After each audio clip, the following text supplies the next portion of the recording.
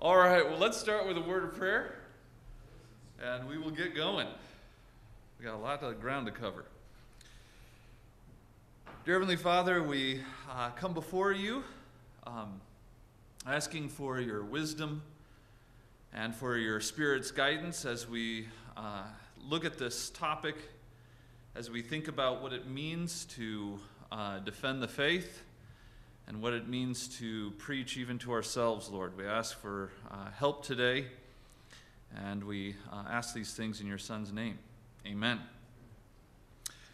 All right, let me steer this just a little bit so I don't bump my teeth on it. Okay. Well, welcome to Sunday school class. Today and for the next few weeks, we are going to be discussing apologetics. Apologetics has typically been thought of as an intellectual idea, intellectual way of looking at how we defend the faith and things like that. It's kind of thought of also as something that is a luxury for people. That is something when if you really have nothing else to do, you might pick up a book on apologetics. Maybe it's just for seminary students or people that are really into that stuff. But what I want to show you is that apologetics is something that has been commanded in Scripture. And it's not just for the atheist at your local university. It is for us. And so we want to look at how that is the case. Before we do that, though, there are certain things, and you'll look at your little handout here. There are certain things that we need to know about how we think. Because if you don't know how you think, then it's going to be a little tricky as to know what all this apologetic stuff even means. Because apologetics has a lot to do with how you think. Because it comes down to what you doubt, what other people doubt, which usually comes down to the way you're thinking. What are some, if I can just get a feel of some of the things that you have encountered, what are some things that you have heard other people say that they have had a hard time with Christianity? Like if you've had any interaction with unsaved people or Christians that are doubting or anything like that, what are some doubts that you have heard? I don't believe a loving God and cruelty is necessary. Okay, yeah, that's a big one. How is it possible for God to be loving and then all the suffering to occur in the world? We call that in the apologetics world the problem of evil. And we are going to cover that. Isn't that great? You will have your answer. It is something. It's a hard question. I mean, it may not be so black and white, but it'll be. We're covering that. That's good. Yes. The problem, I'll call it the problem of authority. We have a different word for it, but it's the basic problem of I'm me. I run my body reasonably well, and I don't want to be God telling me. Yes. This idea of this light yoke that Jesus tried to sell. Okay. And that thing, people, they don't like it. Right. And that's, so Bob brought out a good point. Authority. People hate authority. People hate telling them,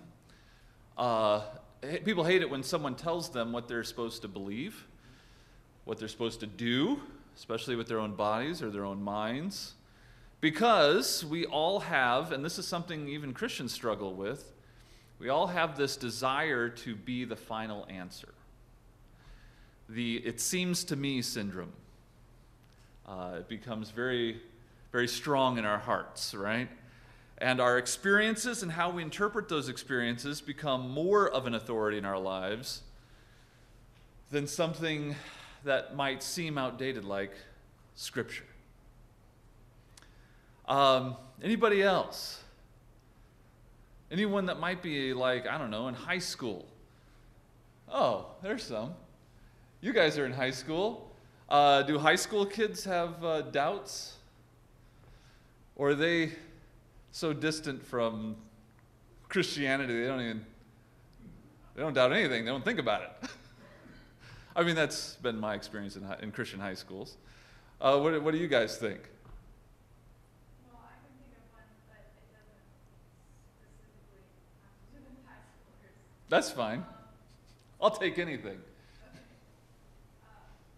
heard about people say, why would you keep on sinning if your God has forgiven all your sins? Like, why would you keep doing that if he specifically tells them not to? Okay, so they're concerned about Christian hypocrisy, that if God told you not to do it, why do you keep doing it? That kind of stuff. Yeah. That idea of, and maybe even something we were talking about in Triple B, if God has saved you, then why doesn't he just take that sinful nature right out of you and you just walk around as a perfect human being? It's a great question. We're actually going to address those things. Dinosaurs. Okay, yes. Answers in Genesis. Yeah, so if you have any questions about those kind of things, Ken Ham has all the answers. He's fine. Okay, we might talk a little bit about that because the way one of the sessions we're going to have is about how science clashes sometimes with Christianity. And what we'll find is that science itself doesn't clash, it's scientists, right? Because there's no such thing as science. It's scientists, humans. There's nothing out there that is this abstract thing called science that humans then access. Does that make sense? Humans do things called science. We'll talk about that later. I can see on your face you're like, I don't understand. Okay, we'll get to that. All right. So it's good to get that cursory understanding because I want you to understand that doubt is not something that is reserved for really bad people. And if you start doubting, then you must start questioning your salvation and all sorts of things. Doubt is something that is common within all of us. And it's something that needs to be fought. And what we don't do is learn how to fight it. One of the doubts I used to have, I think it's something that will always rear its head. When I was in my working on my philosophy degree, one of the big doubts that would haunt me is, doesn't it make more sense that when you die, nothing happens? That's it. It's fade to black, and that's it. And that thought haunted me. It just made more sense that we're just a bunch of biological stuff walking around that got lucky, and then you die and you're unlucky. And that's it. It's over. Yeah, there's nothing there. And all those arguments, right, that people came up with, the cosmological argument and the ontological argument and all these really great medieval arguments that come along, didn't really help me. Ken Ham didn't help me, as good of a guy as he is. And what I found was, what I hope we come out with at the end of this study is that doubt is not cured by really good arguments.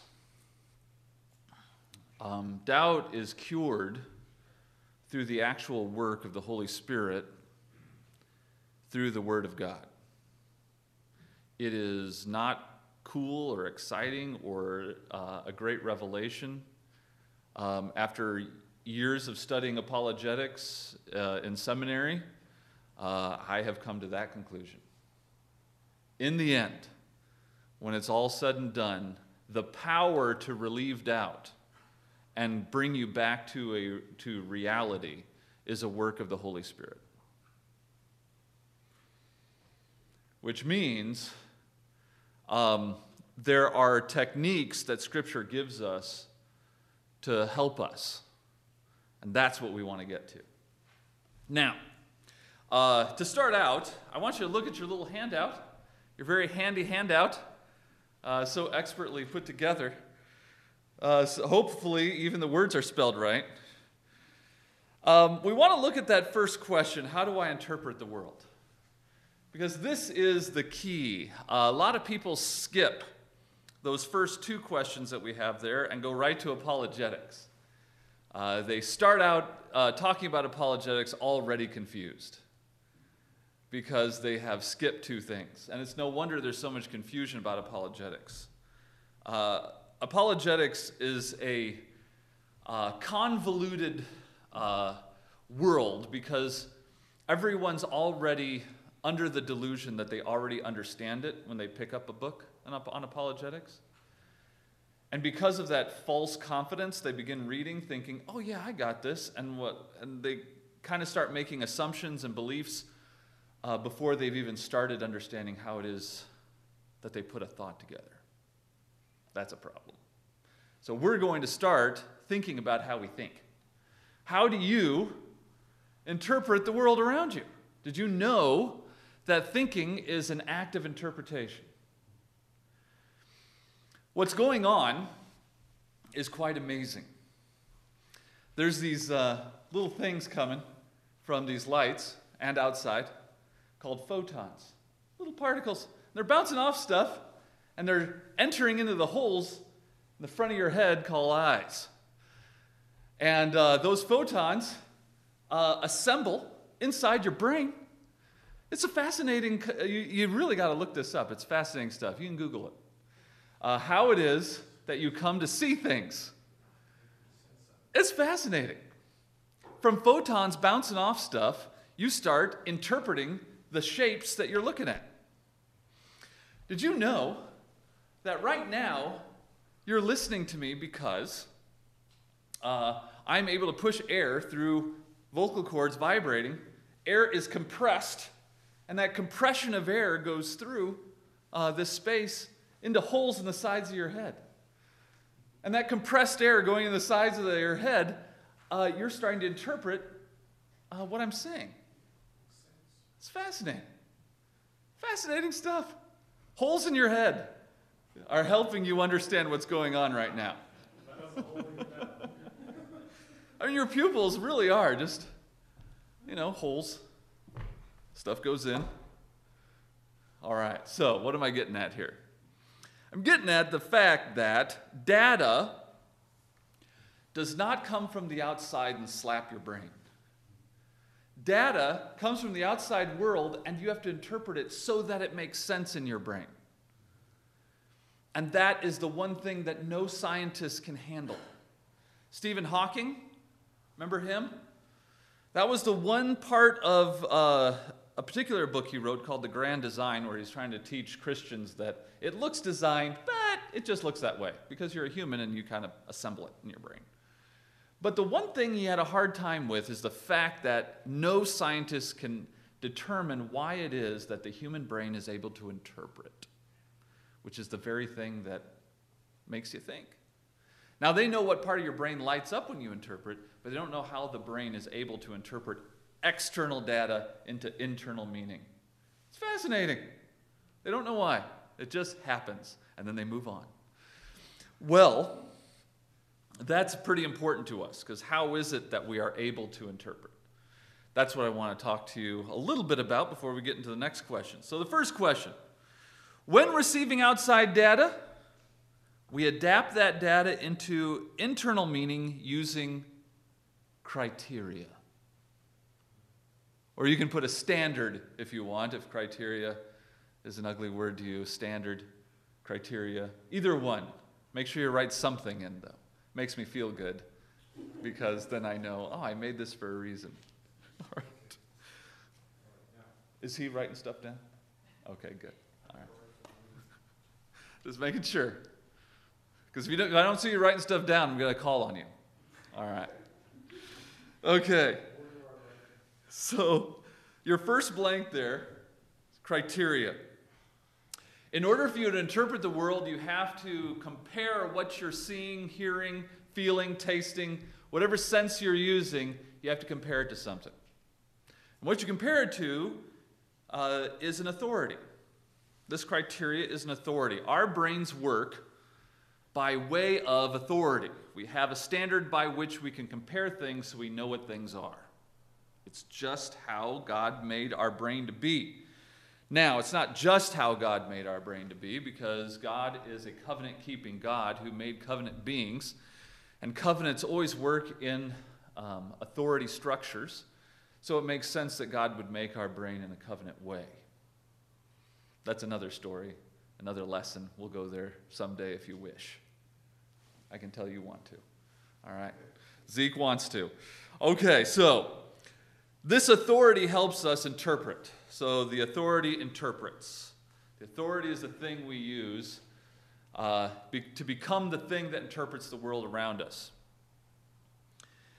And the authority is that which confirms everything else. You do not use anything to confirm your authority, because your authority is that which confirms. This is what I mean. This is something I use in a lot of my presentations for my job, so I'll use it here. It works with them, it'll work with you. So, if I were to bring my thumb out here, how many inches do you think my thumb is? 3. You are the first person to say that. Everyone, and I've been all around the nation, says 2. Thank you for that. I don't know why, but it just seems like it's 3 for me too. Anyone else? 2? Okay, that's fine. What did I hear? 2.5. Look at that. Taking the median rail. So what would we need for me to know how many inches my thumb is? A ruler.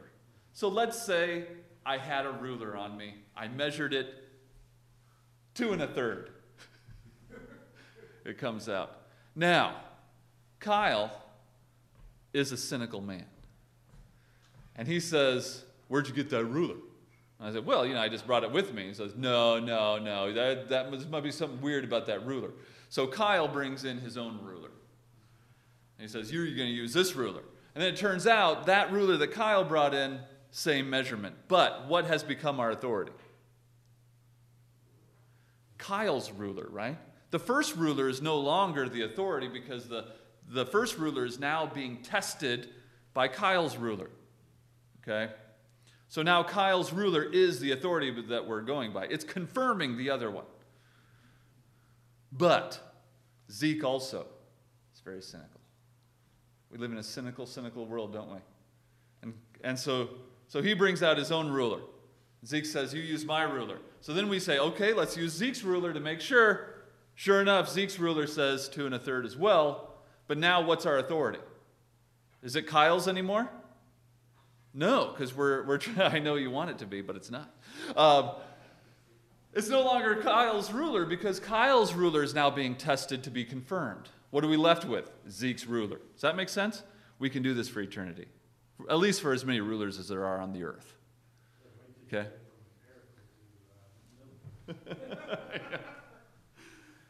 So my point is this. Eventually, you stop with one authority that is not tested, but is the thing that tests everything else. Does that make sense? This is how the court of law works. This is how everything works, because it's how God structured us to work. So the question is, what are you using as that thing that tells you what's true or false about the world? That's the ultimate question for us during this entire study for the next few weeks. Because what you will find is what you put down for a quiz will be much different than what you actually believe. If I were to put down, if I had a quiz and I had, what's your ultimate authority? And I had A, the Bible, B, your personal experiences, C, what you think is rational. you would all pick the Bible because it's Sunday school class. And if you knew if you didn't pick the Bible, we'd immediately take you off the membership rolls.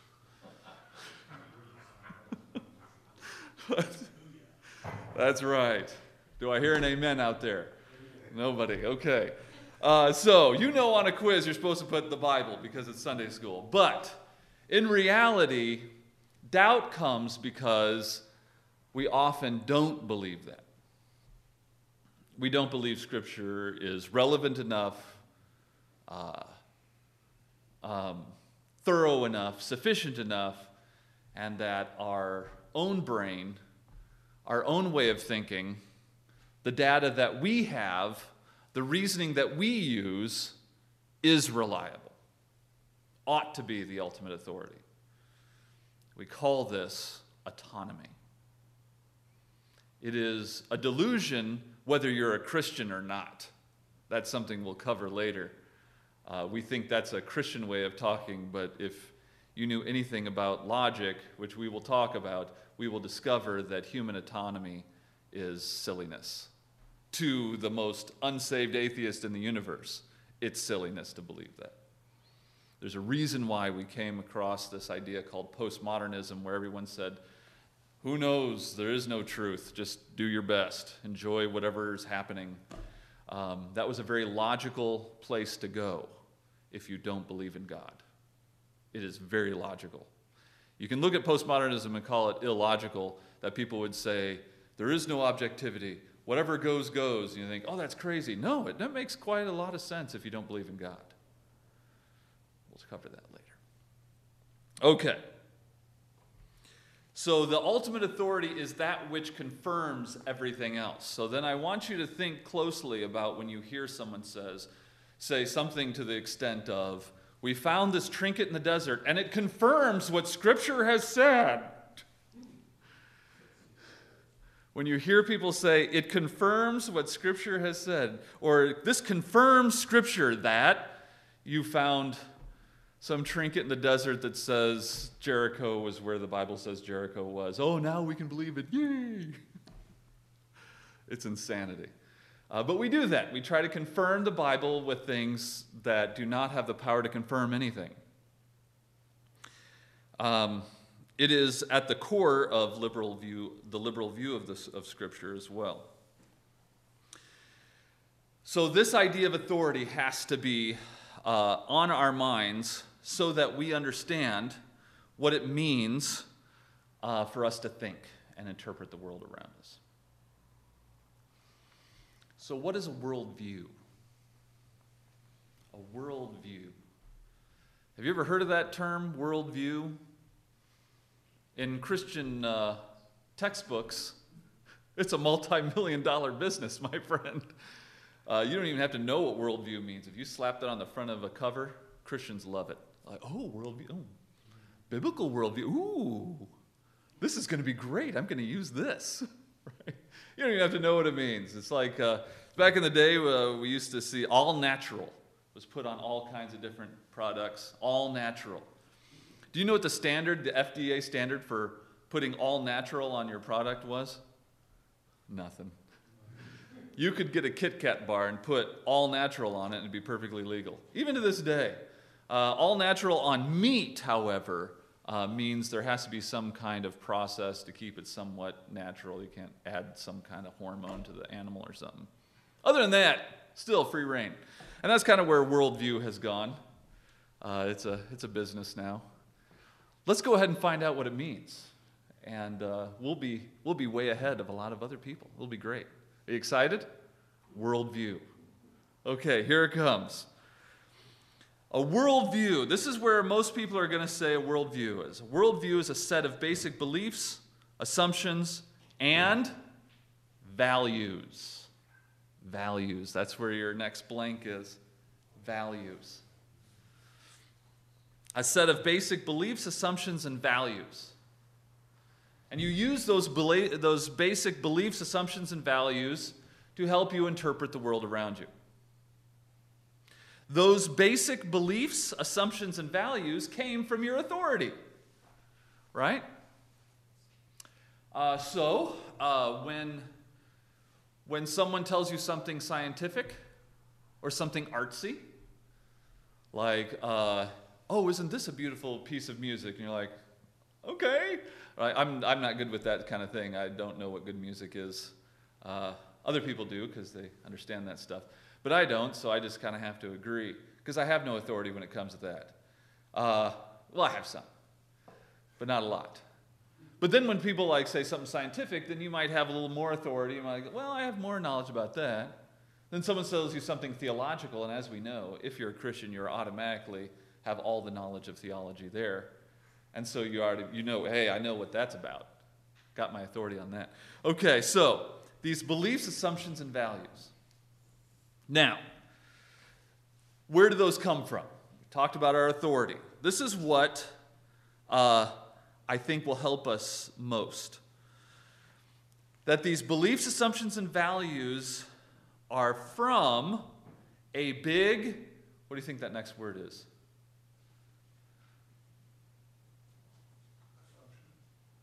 Well, we got those already. We got to know where those assumptions come from. A big story. I want you to put the word story there. It arises from a big story about the world. No, it's a story. And I want to try to defend that a little bit. It's a narrative, if I can put it that way. Part of the way we work as human beings is that you don't live amidst a bunch of propositions.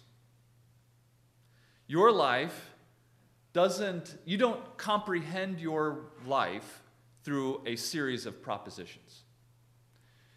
You understand your life through a series of events. And those events create a story. It has to be coherent. It has to be a coherent story, otherwise you won't understand your world. Does that make sense? In fact, even science demands a story. Right? For science to be comprehensible, there has to be a story. Is everyone understanding what I'm saying? So when I was reading Stephen Hawking's book on the grand design, his big theory, the theory of everything, is what he calls M theory. M theory is the quantum mechanical view of the universe that tells us how everything came to be, and we can predict how it will become. But when you hear him tell about this, it's a story, right? Because your story will tell you about why you're here, who you are, and what your purpose is. So, what if your story is that you exist because of a impersonal explosion, according to Stephen Hawking, that happened on the quantum level? Then there was what you call inflation, which blew everything up really fast, which is why the universe is all moving apart from each other at such a fast speed. So your story is that after that happened, there was a rock that was just far enough from a star and spun just fast enough that when it cooled down, there was life able to be on it because of the condensation of water and all that sort of thing. And on the back of a comet, there might have been some proteins that when it collided with the Earth, those proteins got into the mist and mixed with the water, which then allowed for life to happen. And all these accidents, and they're not even accidents, it just happened. It just did. It's not purposeful, it's just activity. Does that make sense? So you are here because of activity. Whether random or not, doesn't matter. It happened, you're here. When you die, it doesn't matter. Does that make sense? You teach enough kids this, and they learn that life on earth doesn't matter. In fact, the absence of humans would probably be better for the earth. Right? In fact, If you really think about it, every star does what? It's supernovas, doesn't it? Scientifically, that's what happens. So eventually, what will happen to this Earth? It's close enough to the sun that when the sun supernovas, it will consume the Earth as it gets big, and then when it turns into a dwarf again, well, I don't know what will be left of the rock, but no life will be there, I guarantee you that. There's no living inside of a sun, from what I understand. So then you have to understand, okay, well, the Earth isn't eternal. So your existence, as fast as it is, doesn't matter. That's your story. So now, from that story, you now know the trajectory of your life. You know whether it matters or not, which is the negative. You know that whatever you do on this earth is temporary. And even if you're the worst person in the universe, once the sun supernovas, there's no one to remember it. This is your story. You move from that story forward. From that story, you get what kind of beliefs, assumptions, and values you're going to have. Of course, there's another story, right? Thank goodness, right? And from that story, right, it produces individual and group action that causes human culture. The last word is culture. You can fill that in if you like. Culture. So what happens to a culture that has accepted the first story? The story about everything just occurring, nothing really matters. Well, you would have all kinds of different assumptions and values. You would start valuing whatever people decided about themselves because there's nothing objective to tell us whether we are male or female. You would get to decide that kind of stuff if you want. Does that make sense? You would value whatever society decided to value because there's no objective thing out there. Everything else is just events. In the event that the culture decides something is good or bad, that is what tells us what's good or bad. So a worldview. As Reformed people, we have a very strong worldview, not just of how God created the world and how God created us, but a very strong view of how man fell. This worldview is going to change what kind of apologetic we decide to use. If you believe man just kind of fell, that man fell in sin, but he was kind of delirious in sin. He's not like dead in sin. He's just kind of delirious in sin. So there's like some remnants for you to kind of tap into because he's sinful, but not all the way depraved. Well, that's going to change the way you approach someone, right? If someone's not fully depraved, they're just sinful. You know, they do bad things, but deep down inside, they're good people. That's going to change how you approach it.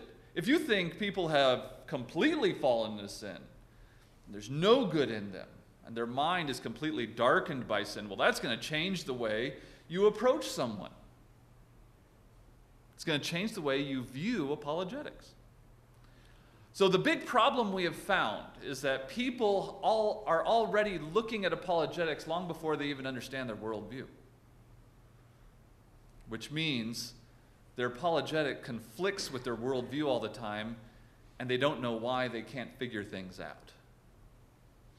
If someone is trying to teach you apologetics and they haven't even taught you what worldview is, and that your beliefs, values, and assumptions all stem from the worldview that you have, and you haven't studied your worldview, then you should not look at apologetics yet. You don't even know what you believe to know what it is you're dealing with. If you don't have a good grasp, especially as Reformed believers, as who you are, what happened to you in the fall? Are you a rational animal or are you a covenant being? Is reason the core thing that makes you who you are? Is covenant the key thing that makes you who you are? Do you understand what the image of God is? And what has been retained from the fall? What is restored in your salvation? How you deal with people who have not been saved? How you deal with yourself who has been redeemed? If you don't understand those things, then you are not ready to know anything about apologetics because you don't know anything about yourself. Because worldview and apologetics are two different things. Worldview tells you who God has told you you are and what conditions exist concerning who you are. Apologetics, on the other hand, if you look on your handout there, what is apologetics? Before we get into it, what do you think? If worldview tells us who your authority tells you you are and what you believe, then what's apologetics?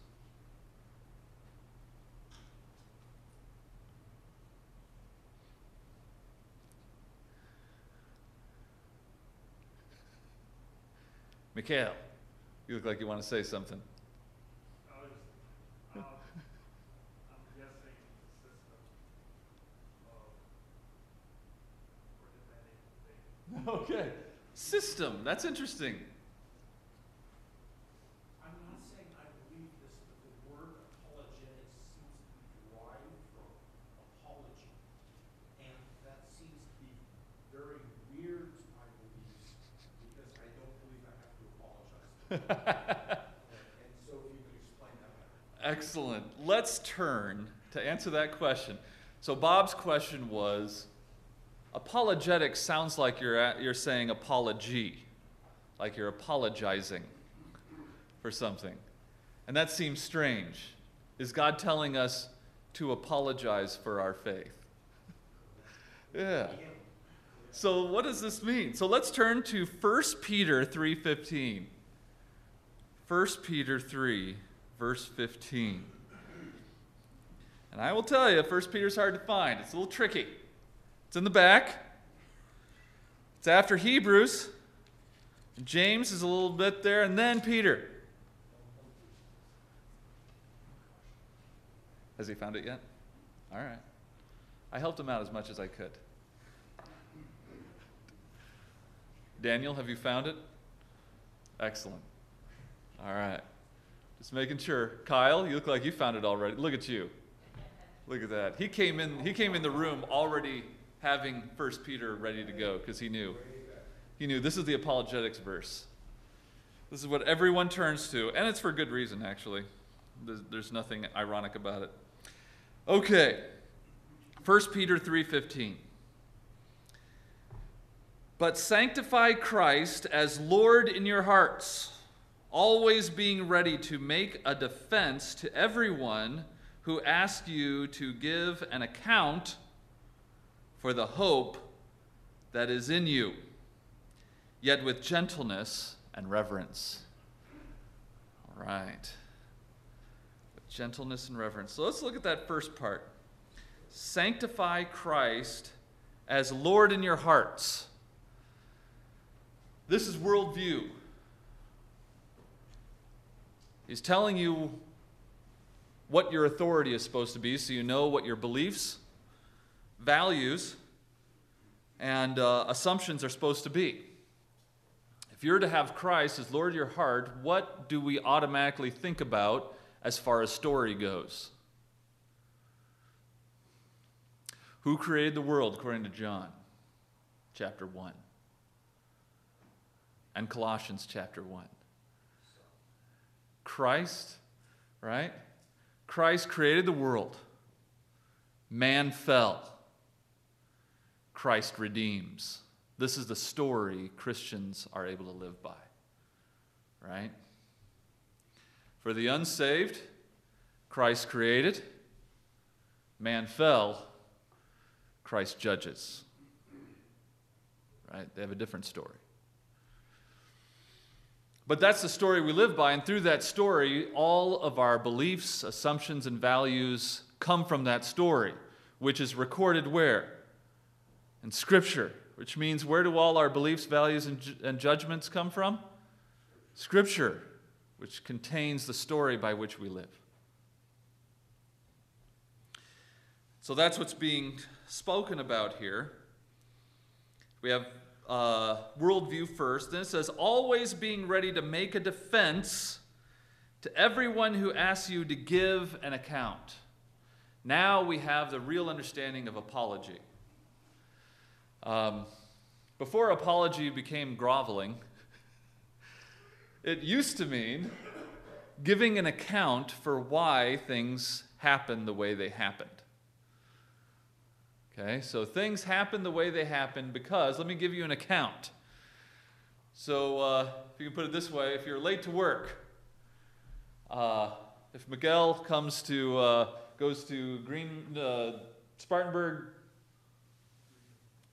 was it? Spartanburg Hospital, yeah. Is it like Memorial? Is it Memorial? There's no memorial for Spartanburg. Okay, that's Greenville. Greenville wants to memorialize. Spartanburg does not. Okay, so you go to the hospital and you're late. They say, Miguel, before we fire you, just tell us why you're late. And Miguel gives an apology. All right. This apology isn't necessarily groveling, but he needs to give an account. So the account is, on the way here, there was a 10-car pile-up. Miguel, of course, exited his car to help, saved 6 lives, and then still was only 10 minutes late. So not bad, not bad. And they said, wow, that's a really good apology. That's a really good accounting for your time. So I guess we're still firing you, but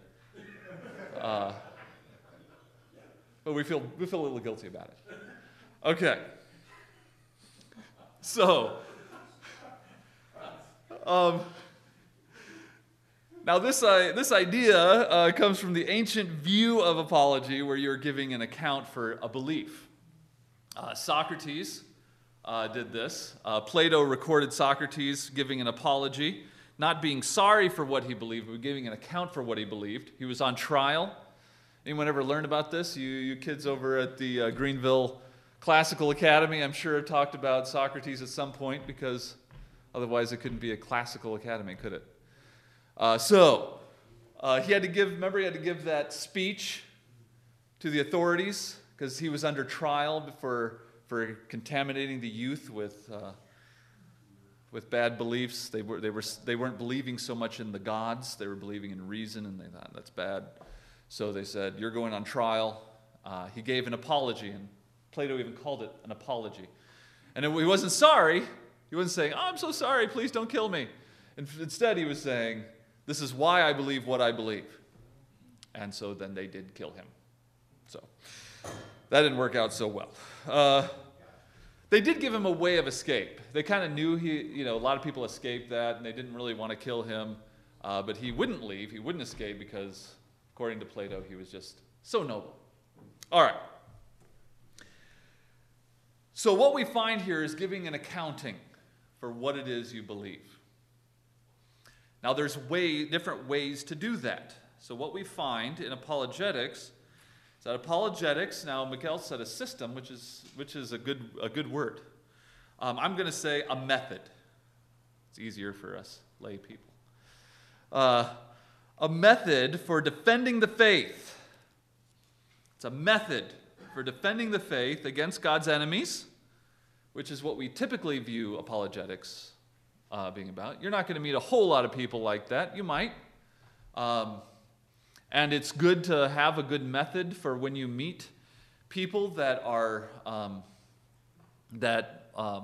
unsaved, maybe even hate God. Well, they do hate God, whether they even acknowledge that or not. And so there are methods to approach them. You need to know what is going on in the human mind. You need to know what the fall means. You need to know all these things to know what direction you need to go with them. So there needs to be a method to do this. But this method also needs to be something that helps other Christians out who might be doubting. This method is also designed to help you out and your own doubt. That's the last one there, your own doubt. This method doesn't do any good if you are trying to help unsaved people know God, but you are filled with doubt. It doesn't help the church for you to go out and to use this method against all the atheists at the local university when people in your own congregation are suffering from doubt. And what you'll find is the main audience for apologetics, the main audience, the primary audience for apologetics are Christians. Secondary audience would be unsaved people who want to challenge Christianity, and you need to have an answer for them. Okay, does that make sense? And let me defend that with verse 16. And keep a good conscience. Who's he speaking to? Speaking to you. You keep a good conscience. Well, what does that mean? You need to preach to yourself. Before you start preaching to others, you need to be convinced, so that in the thing in which you are slandered, those who revile your good behavior in Christ will be put to shame. How are they put to shame? Are they put to shame by your really awesome argument? No, they're put to shame by your behavior, by your confidence, by your lack of doubt. They are put to shame. We can't confuse verse 16 with verse 15's admonishing you to have an account. The account is something you are required to have for those that challenge. But the more deeper understanding is in verse 16, that you need to keep a good conscience, because the testimony that's really going on here is you, not your argument. Arguments don't save people. Scripture, through the work of the Holy Spirit, is a salvific work. In other words, make sure In other words, the power is in Scripture. So, next week we will start talking about different forms of apologetics, and we will start talking about how it is we start forming our own. So let's have a word of prayer, and we will get going. Dear Heavenly Father, we thank you for this time we have together. We pray for clarity, pray for understanding, and your work to be done as we go through this study. We ask these things in your Son's name. Amen.